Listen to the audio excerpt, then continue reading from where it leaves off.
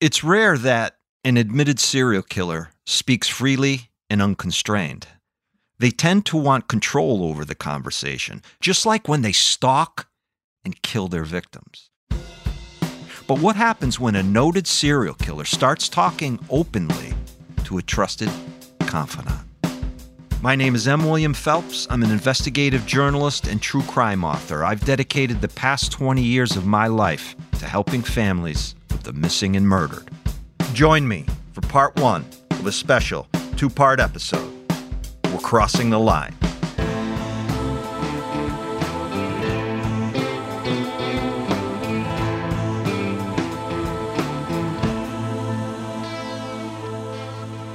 I know she was, I believe, 8 years old, probably the late 80s, like 88 or something like that. Yeah.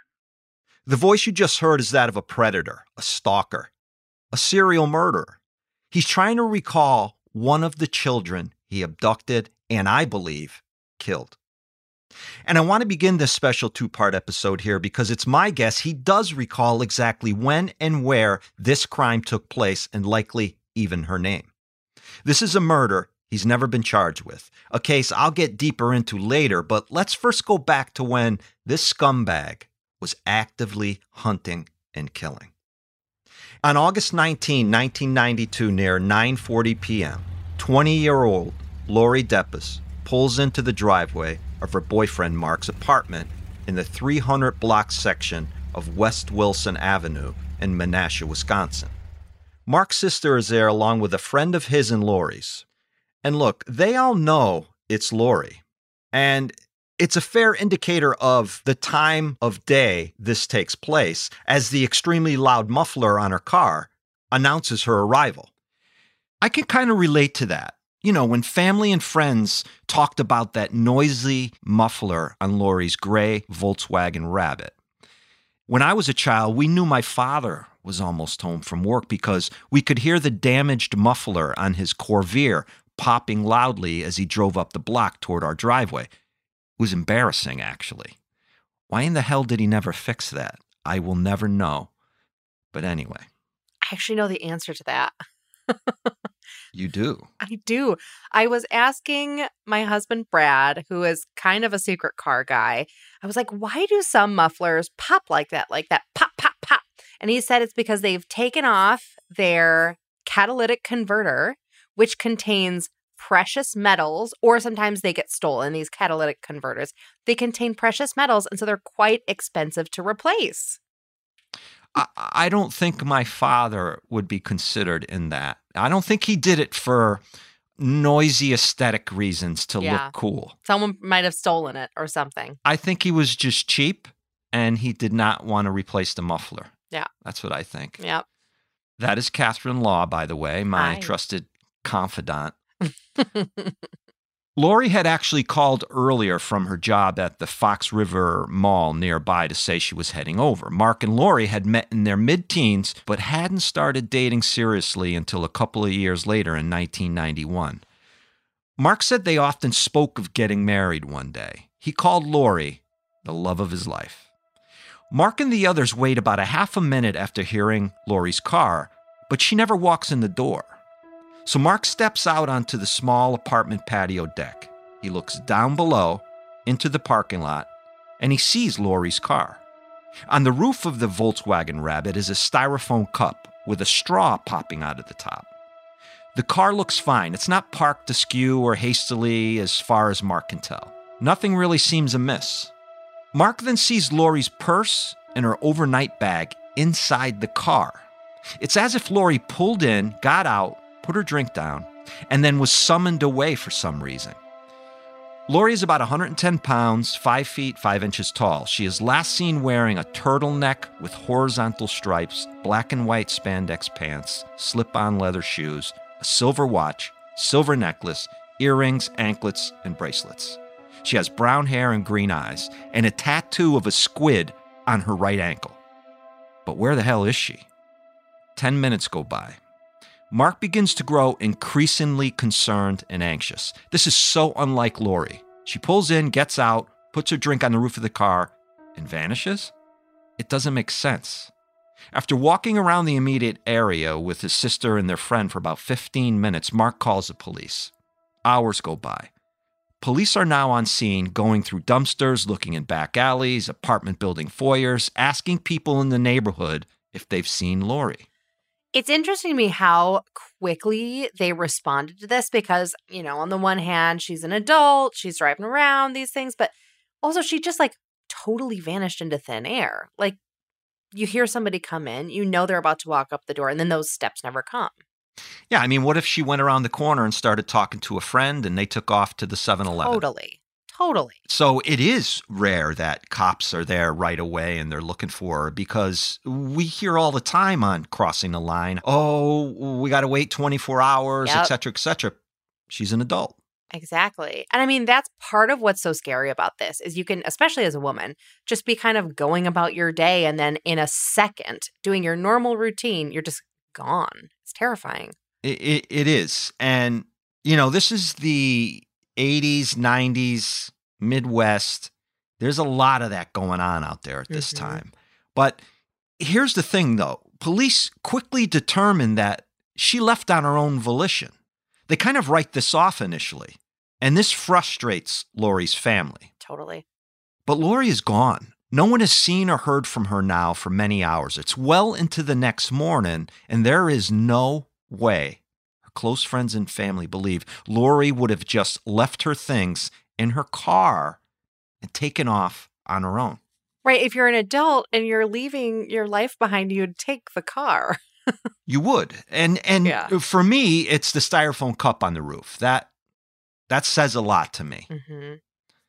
With no indication that Lori has been forcibly taken or kidnapped, and the fact that everyone who knew her claims there is no way she would go off with a stranger, law enforcement continue to assume it's a runaway situation. They also begin to investigate if this could be a suicide or something to do with her boyfriend, Mr. Mark. For good measure, it's generally the boyfriend or the husband. Am I right? Right. And we've talked about this a bunch on this show, but, it bears repeating. I did a little bit of Googling, and according to the UN Office on Drugs and Crime, and this is globally, 6 out of every 10 women who are intentionally killed worldwide are murdered by an intimate partner or a family member. And you've got a little bit more breakdown on that as well. 60%. That's amazing. Yep. Yeah. Out of all women murdered, the numbers break down like this. 34% by intimate partners, 24% by other family members, but 42% are murdered by perps outside the family. That's a big number.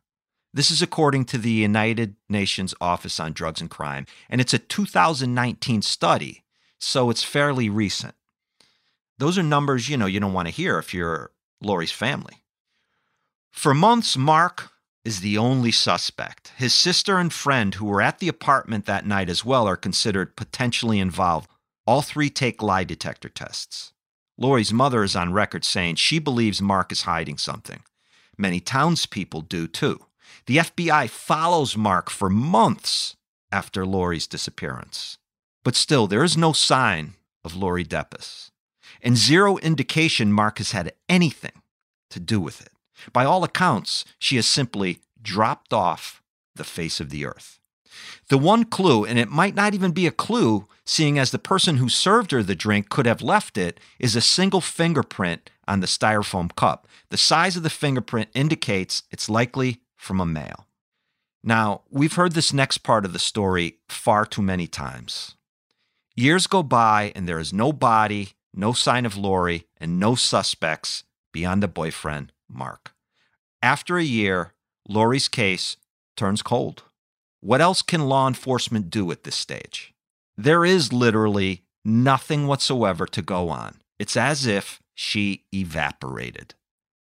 In late March 1993, 375 miles southeast of Menasha at Indiana Wesleyan University, freshman psychology major 19-year-old Tricia Lynn Reitler is working hard on a term paper inside her small dorm room on campus. Around 8 p.m., she decides to take a break. I mean, she's been working hard. So what she does is walk down to what's called Marsh Supermarket, just about a half mile away from where she lives in Bowman Hall. Trisha buys a magazine and a soda. She pays, walks out of the store. Kind of normal stuff. Trisha is well-liked, a model student, and dedicated to her studies. She's 5 feet 3 inches tall, about 100 pounds. She has brown hair and blue eyes. Trisha was said to be wearing a silver ring, a watch with a larger-than-average face, this Native American-style leather strap, and it has these specific Roman numerals. In some ways, Trisha Reitler and Lori Depis share very similar physical characteristics. I think this is important to note here. Another thing they have in common, Trisha never returns to campus. Somewhere between the store and her dorm, Trisha disappears. About halfway from the store to campus is a basketball court, and 7 kids are playing hoops at the time Trisha vanishes. They all claim not to have seen anything. As the search begins for Trisha, an alarming discovery is made in a field close to a public swimming pool and an elementary school located between that supermarket and campus. But I'll just say this. It's not Trisha's body. Let's take a quick break and come back to talk about what they found. If you haven't yet, please, we appreciate it if you subscribe to the show. We'll be right back.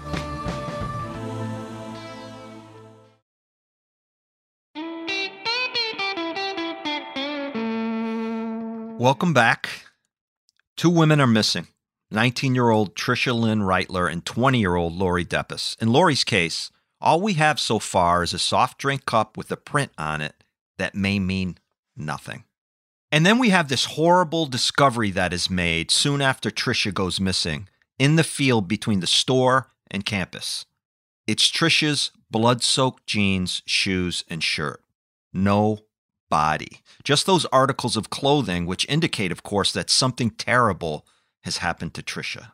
We're talking about some of these cases, and a lot of them are out east or they're in the Midwest, and they're just in these tiny towns that you think, I can envision myself leaving campus, walking to the store, walking to the cafe, like I did at, my small college in Indiana that I went to my first year of school. And it's just so normal. But these things are even happening in the Midwest. I mean, you're from that area. Yeah. Mm-hmm. You're from the Midwest, so yeah. I mean, I'm looking at these cases out there during the 80s and 90s, and it's holy shit. Yeah. I mean, there's so many of them, but that's going to fall in line with what we're talking about in this special 2-part Crossing the Line. Yeah. If we're focused on this particular perp whose voice you heard at the beginning of the episode, who is suspected in the 2 disappearances here, I could spend 3 episodes detailing all the missing and murdered women he is connected to in some way. It really was a dangerous time for young women to be out walking in some places alone with this animal out there preying on women. And you're going to understand this as we go along here. Let's fast forward to September 20, 1993, just about 6 months after Trisha Reitler went missing. The sister of 15-year-old Jessica Roach, who had gone out for a ride on her bicycle that day, finds Jessica's bike lying in the roadway close to where both girls live in Georgetown, Illinois.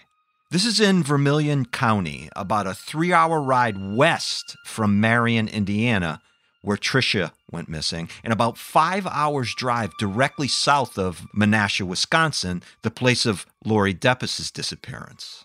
So, to go back to an important point you made earlier, Catherine, you see how we're in the same general region of the country, but there are large swaths of landmass separating these particular 3 crime scene locations. Right, which I'm sure made it really hard for law enforcement to make any sort of connection, especially in those days when they didn't share information with each other. Yeah, I mean, it's basically impossible, right? You have 500 miles, let's say a 500-mile triangle. Mm-hmm. So you have these different law enforcement agencies, and they're not communicating on a daily basis for any reason. In different states. So you would not see a serial offender issue happening at all. Right. Until you did. Right. The bad guy gets the advantage. That's right.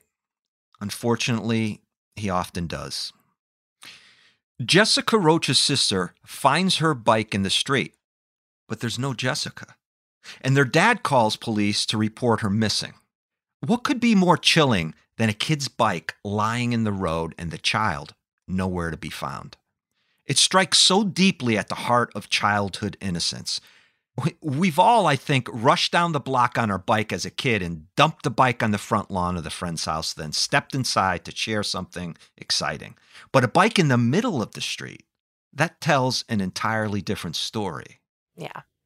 Jessica Roach dreamt of flying airplanes. She was shy. She loved the film Gone with the Wind. And she was said to always be reading a book. I love that.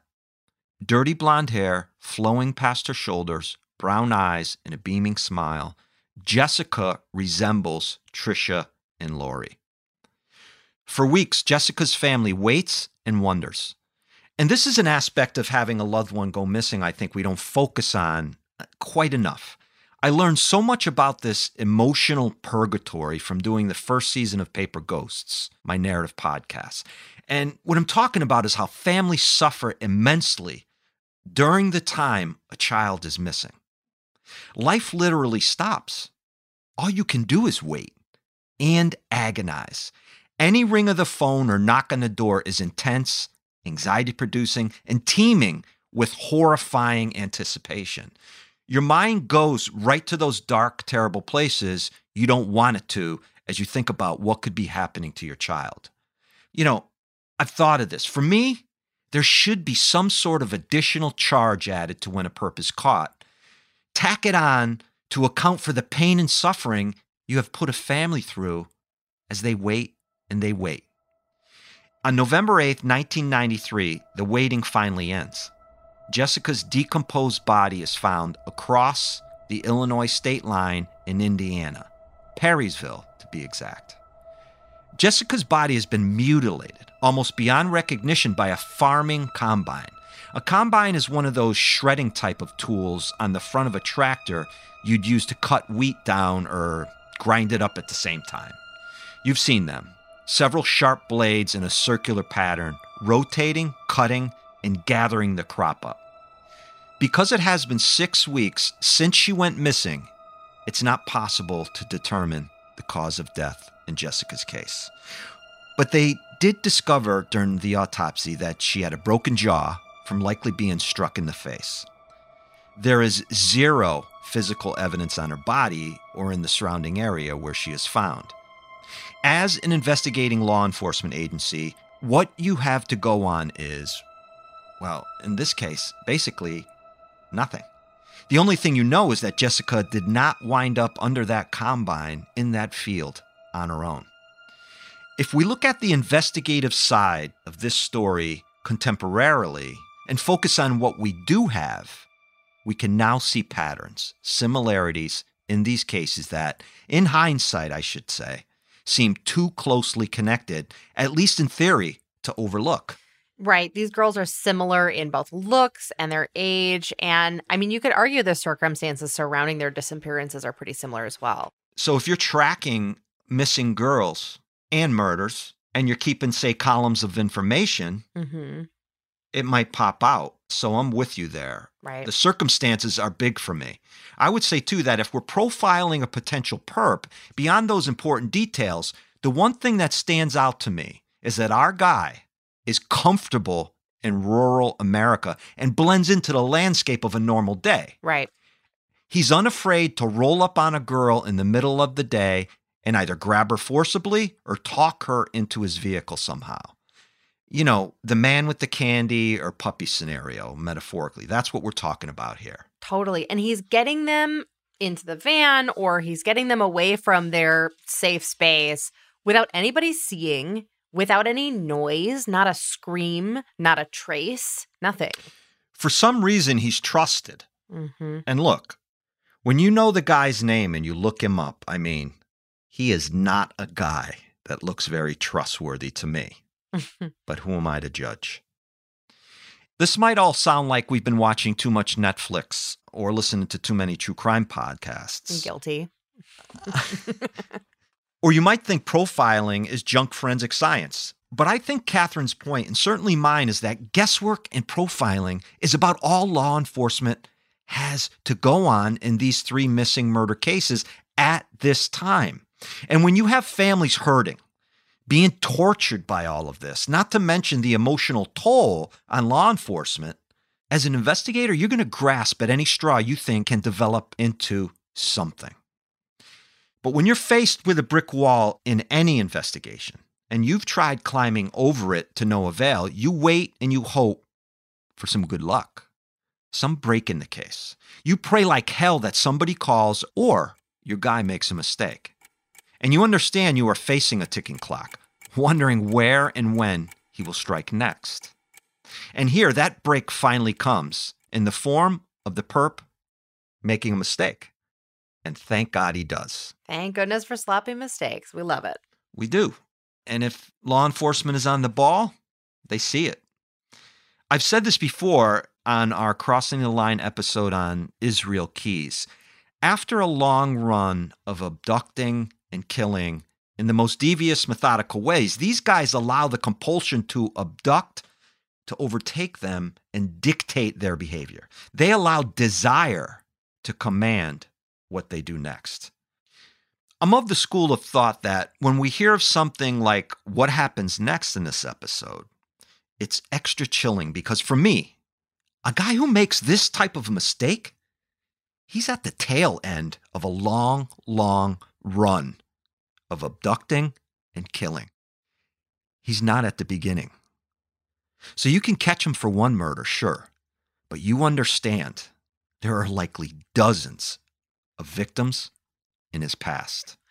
I think that's a really interesting point because it's almost like sort of the thing that gets them caught and shows that they're the guy who did this crime points to all the similar victims that they've had in the past. Most definitely it does. And yes, we've caught him, but geez, if you're making that kind of mistake, you're tired. Yeah. You know? 11 months later, on October 22nd, 1994, in Georgetown, Illinois, not too far from where Jessica Roach was abducted off her bike, 2 girls are walking down the street. Again, middle of the day, and they sense they are being followed by a creepy dude in a white van. I mean, does it get any more cliche than a serial killer in a white van? I will say that serial killers have given white vans a bad name for so long now that I need to clear this shit up here. Because a majority of them, believe it or not, do not drive around in vans. So let's just be clear on that. Phelps, how can I believe that after what you just told me? This is the anomaly in it all. Serial killers do not drive around in white vans. Except for this one. Except for this one. Right? Some drive Volkswagens. Right, exactly. Okay. Others drive ice cream trucks. Mm-hmm. But most drive around in, say, a beat-up pickup that's got tool racks on the side, dents all over it, and garbage, like inside the cab. There's just like they're hoarding garbage everywhere. That's... Yeah, or like in our Murder in Illinois episode, a Hyundai Astra. The dude in this particular white van, who has these distinctive bushy mutton chop sideburns, black hair, a chubby face, and a real southern drawl, does not get out of his van. But the girls trust their guts and they run. He catches up to them and yells out the window, asking why they're running and if they'd like a ride. Yeah, why are you running away from some sleazebag with mutton chop sideburns following you in a white van? Why would 2 young girls ever do that? It's beyond him. Yeah. Clearly, the answer is no. They continue to run and are so spooked by the sight of this guy, they find a house and call the police immediately. Smart kids, because you know what they also get? Not murdered. They get his license plate number. Yes! I love it. With that, let's take a quick break. Come right back.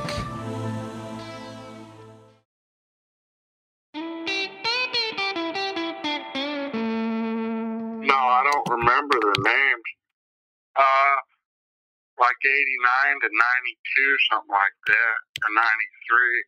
Would it be possible to find a girl's name missing from a certain town? Around 8 years old, she was missing from there's a lake north of there, and she was missing from that lake, as I remember. been a long time since I was there. Okay, so that is the voice of the guy who is about to be arrested in connection with stalking and spooking those two girls walking in Georgetown, Illinois. His name is Larry Dwayne Hall. Those mutton chop sideburns, which the girls reported, well, Larry has grown them because he's a Civil War buff and performs throughout the Midwest and South in those Civil War reenactments. Okay, so I have to tell you, I had a neighbor who would do Civil War reenactments growing up. Was his name Larry? His name was not Larry, but I'm like sort of wondering if maybe they knew each other because he definitely did them in the Midwest in the 90s. We grew up next to each other, and when he was little, he was my older brother's age, so he was maybe in his teens when I was like a little kid. When he had been a little kid, he had been through an accident where he lost one of his legs, and he got really into these Civil War reenactments, and he was kind of one of the stars of the show because back then, tons of people would have lost legs. So he was very authentic and sort of fit into this crowd in this way where they're like, oh my gosh, you're sort of perfect for this. Because he had the limp. Well, yeah, because when he would take off his prosthetic leg for these reenactments and just go, wandering around with a stick, I guess, under one arm to like help him walk. But yeah, good job, Mark. So he was a star. He was an A-lister. He was an A-lister. He was a Civil War yes. reenactor A-lister. Which I'm sure Larry Hall was too, with his mutton chop sideburns. But I think Larry Hall kind of just blended in. What he wanted to do is just blend in with the troops. Yeah, that sounds right. And being a Civil War reenactor, and you might have guessed this, it means Larry Hall is driving all over a large section of the country, roaming around in his serial killer white van, stalking and searching for his next victim. Thanks to some quick on their feet thinking and unapologetic action, those two heroic kids saved countless future lives after running from creepy Larry, the reenactor, and calling the police after getting his license plate number. And I'll tell you that. They saved lives with that call. Yeah, for sure. And by the way, this is Larry Hall that we're talking about, which is the killer from that new Apple TV true crime drama, Blackbird. Paul Walter Hauser, he's from I, Tonya. Everything you see him in, he steals the show, but he plays Larry Hall. And his performance, of course, you've got Taron Egerton in there to like be hot and bring abs, but Paul is in there surprising you. This super detailed performance, very nuanced, incredible. So good. And, you've heard Larry by now in this episode, and you recognize Larry, how he talks like that. This is his real voice. I challenge if it's his real voice or not. Yeah? You think it's like a put on? Well, as we get into this episode, you'll understand what I mean, I think, a little bit more. Okay. So I teamed with a source of mine and convinced Larry to talk with her. He wouldn't talk to me, but a woman, he opened right up to her. Mm-hmm. And that's what you're hearing. You're hearing her conversations with him that I had her record. Excellent. It's now November 2nd, 1994, getting back into our timeline, close to 2 weeks after those girls report lunatic Larry stalking them. Vermilion County Sheriff's investigator Gary Miller heads out to Larry's home in Wabash, Indiana. Wabash is about a 2.5-hour drive from Georgetown. Larry confirms he pulled over and spoke to the girls, but says in his best good old boy voice, "Oh, no, you got it all wrong. I was just asking directions and didn't mean anything more than that. I wasn't intending on hurting the girls." And in the immortal words of Karen Kilgariff, adults don't need help from children. It's like, sure, Larry, you were just out cruising around in your dirty white serial killer van, hours away from home, middle of the day. You saw two girls walking and you decided then and there to ask for directions. Since the day the two girls reported Larry and the investigator drove to Larry's home, a bit more investigating is done behind the scenes. But now with a purpose, to see if what the girls reported matched anything being reported elsewhere. And kaboom! Cue torrential downpour and the floodgates busting open here. So they learned that on May 29, 1994, 5 months before those two girls reported Larry Hall, he'd followed two other teenage girls in Georgetown and actually chased them in his disgusting van. They were on bikes. They pedaled hurriedly and made it to an alleyway and were able to block Filthy Larry's van from traffic by hiding behind a truck. Then, get this. Reports come in from Marion, Gas City, Logansport, and Perrysville, Indiana.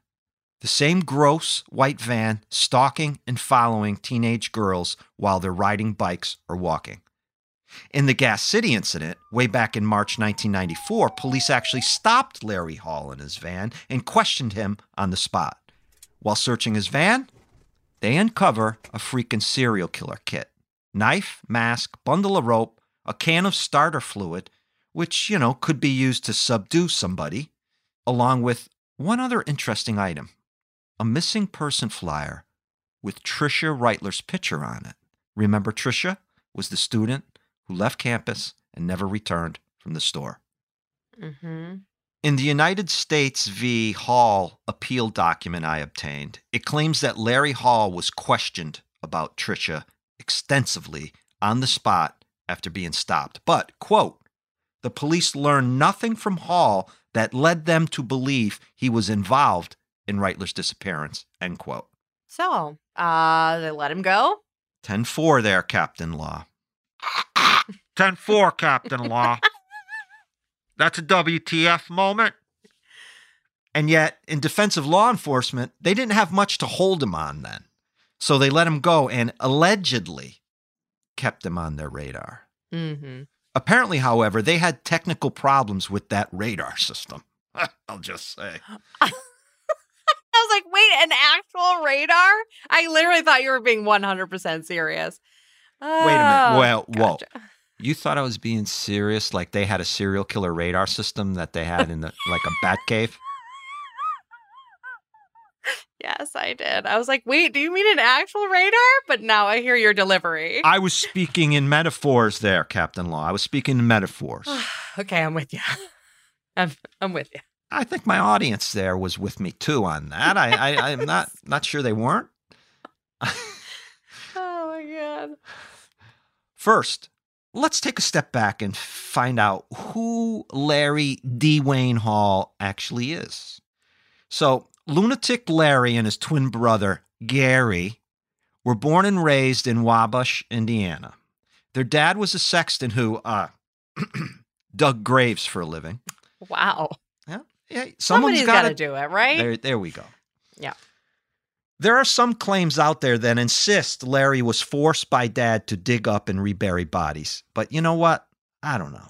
I mean, unless I have corroborating evidence on that, I'm going to say that Larry added that later. Mm. And let me just say this. Larry was stupid. If you haven't realized that listening to him, let me just say that I mean that quite literally. From the time he was in elementary school, Larry scored very low on IQ tests.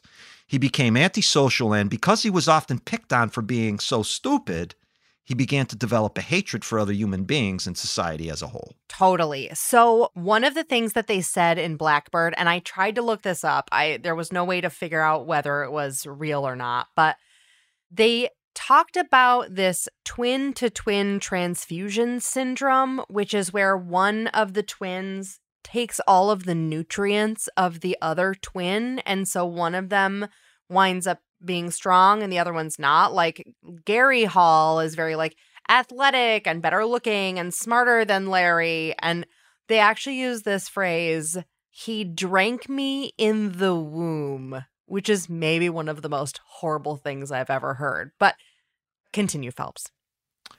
Yeah, I'm going to reserve comment on that because it sounds to me like a little bit of dramatic license. So he also had a speech impediment and was said to be a bedwetter. He liked to start fires and commit petty crimes. You see where this is heading? Mm-hmm. I mean, not only do we have the cliche white van, but Larry seems to fit into the mold of a textbook serial killer's life, which a majority of serial killers, I hate to clarify for everybody, do not fit into. The average Joe serial killer just is not who we portray in the media and Hollywood's sensationalized version of the serial killer. So this leads me to believe maybe that Larry Hall made all this shit up because that's what he saw on TV. Oh, that's actually a really good point. So he's sort of becoming this idealized version of what he imagines a serial killer to be. And he would imagine a serial killer to be like the Joker. That's what he would imagine, you know? Mm-hmm. He did like reenactments after all. Larry latched on to those Civil War reenactments, I reckon, to become somebody else, to fight back at those bullies, and to create an alibi for himself for so much traveling and stalking. Okay? Yeah. That's why he did it. Those reenactments he took part in are basically a roadmap to where girls went missing year after year after year after year. I'm also realizing that neighbor that I mentioned who did Civil War reenactments, he would have been doing these in the early 90s, in I'm sure the same places in the Midwest that Larry Hall was. So I'm going to have to reach out to him. Small group. I mean, this is not like, you know. It's not thousands of people. It's maybe 100 guys. I mean, this isn't the Boy Scouts. Larry's victims number anywhere between 30 to 50 total women, maybe even more. And they range in age from like 8 to 35 and even older.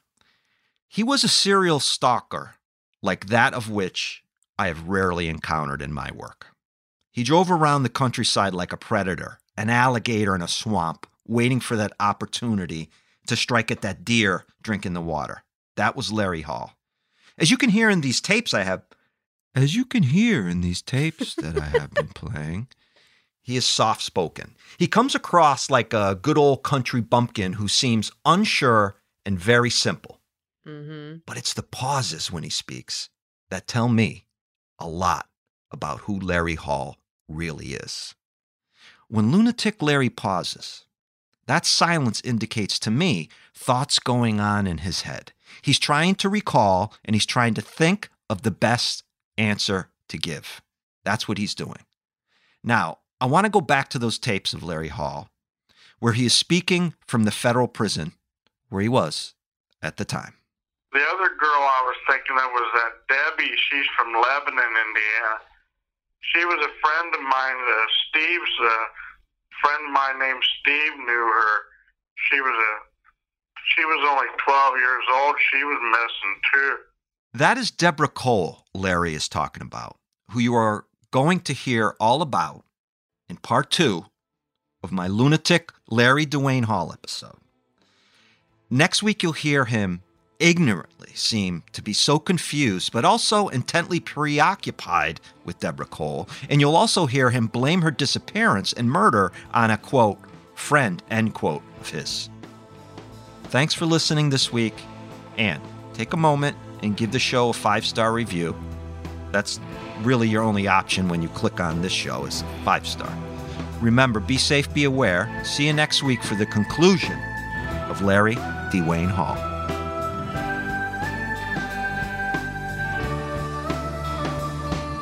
Sources for today's episode come from The State versus Hall, Supreme Court of South Carolina, FBI.gov, Lori Jean Deppes, Menasha, Wisconsin, CharlieProject.org, Lori Jean Deppes page, Family Remembers Jessica Roach with Scholarship Memorial, Noel McGree, April 22, 2014, The News Gazette, Larry Dwayne Hall, Department of Psychology, Radford University, research by Brittany Begley, Casey Frith, and Kari Elliott. Phelps wishes to thank Jennifer Bland for making the recordings with Larry Hall possible. Crossing the Line is a production of iHeartRadio. It's executive produced by me, M. William Phelps, and iHeart executive producer, Catherine Law. Special thanks to producer Rose Bacci and EP Christina Everett. Audio engineering, original music, and sound design by Matt Russell. Additional thanks to Will Pearson at iHeartRadio. The series theme, number 444, is written and performed by Thomas Phelps and Tom Mooney. For more podcasts from iHeartRadio, visit the iHeartRadio app, Apple Podcasts, or wherever you listen to your favorite shows.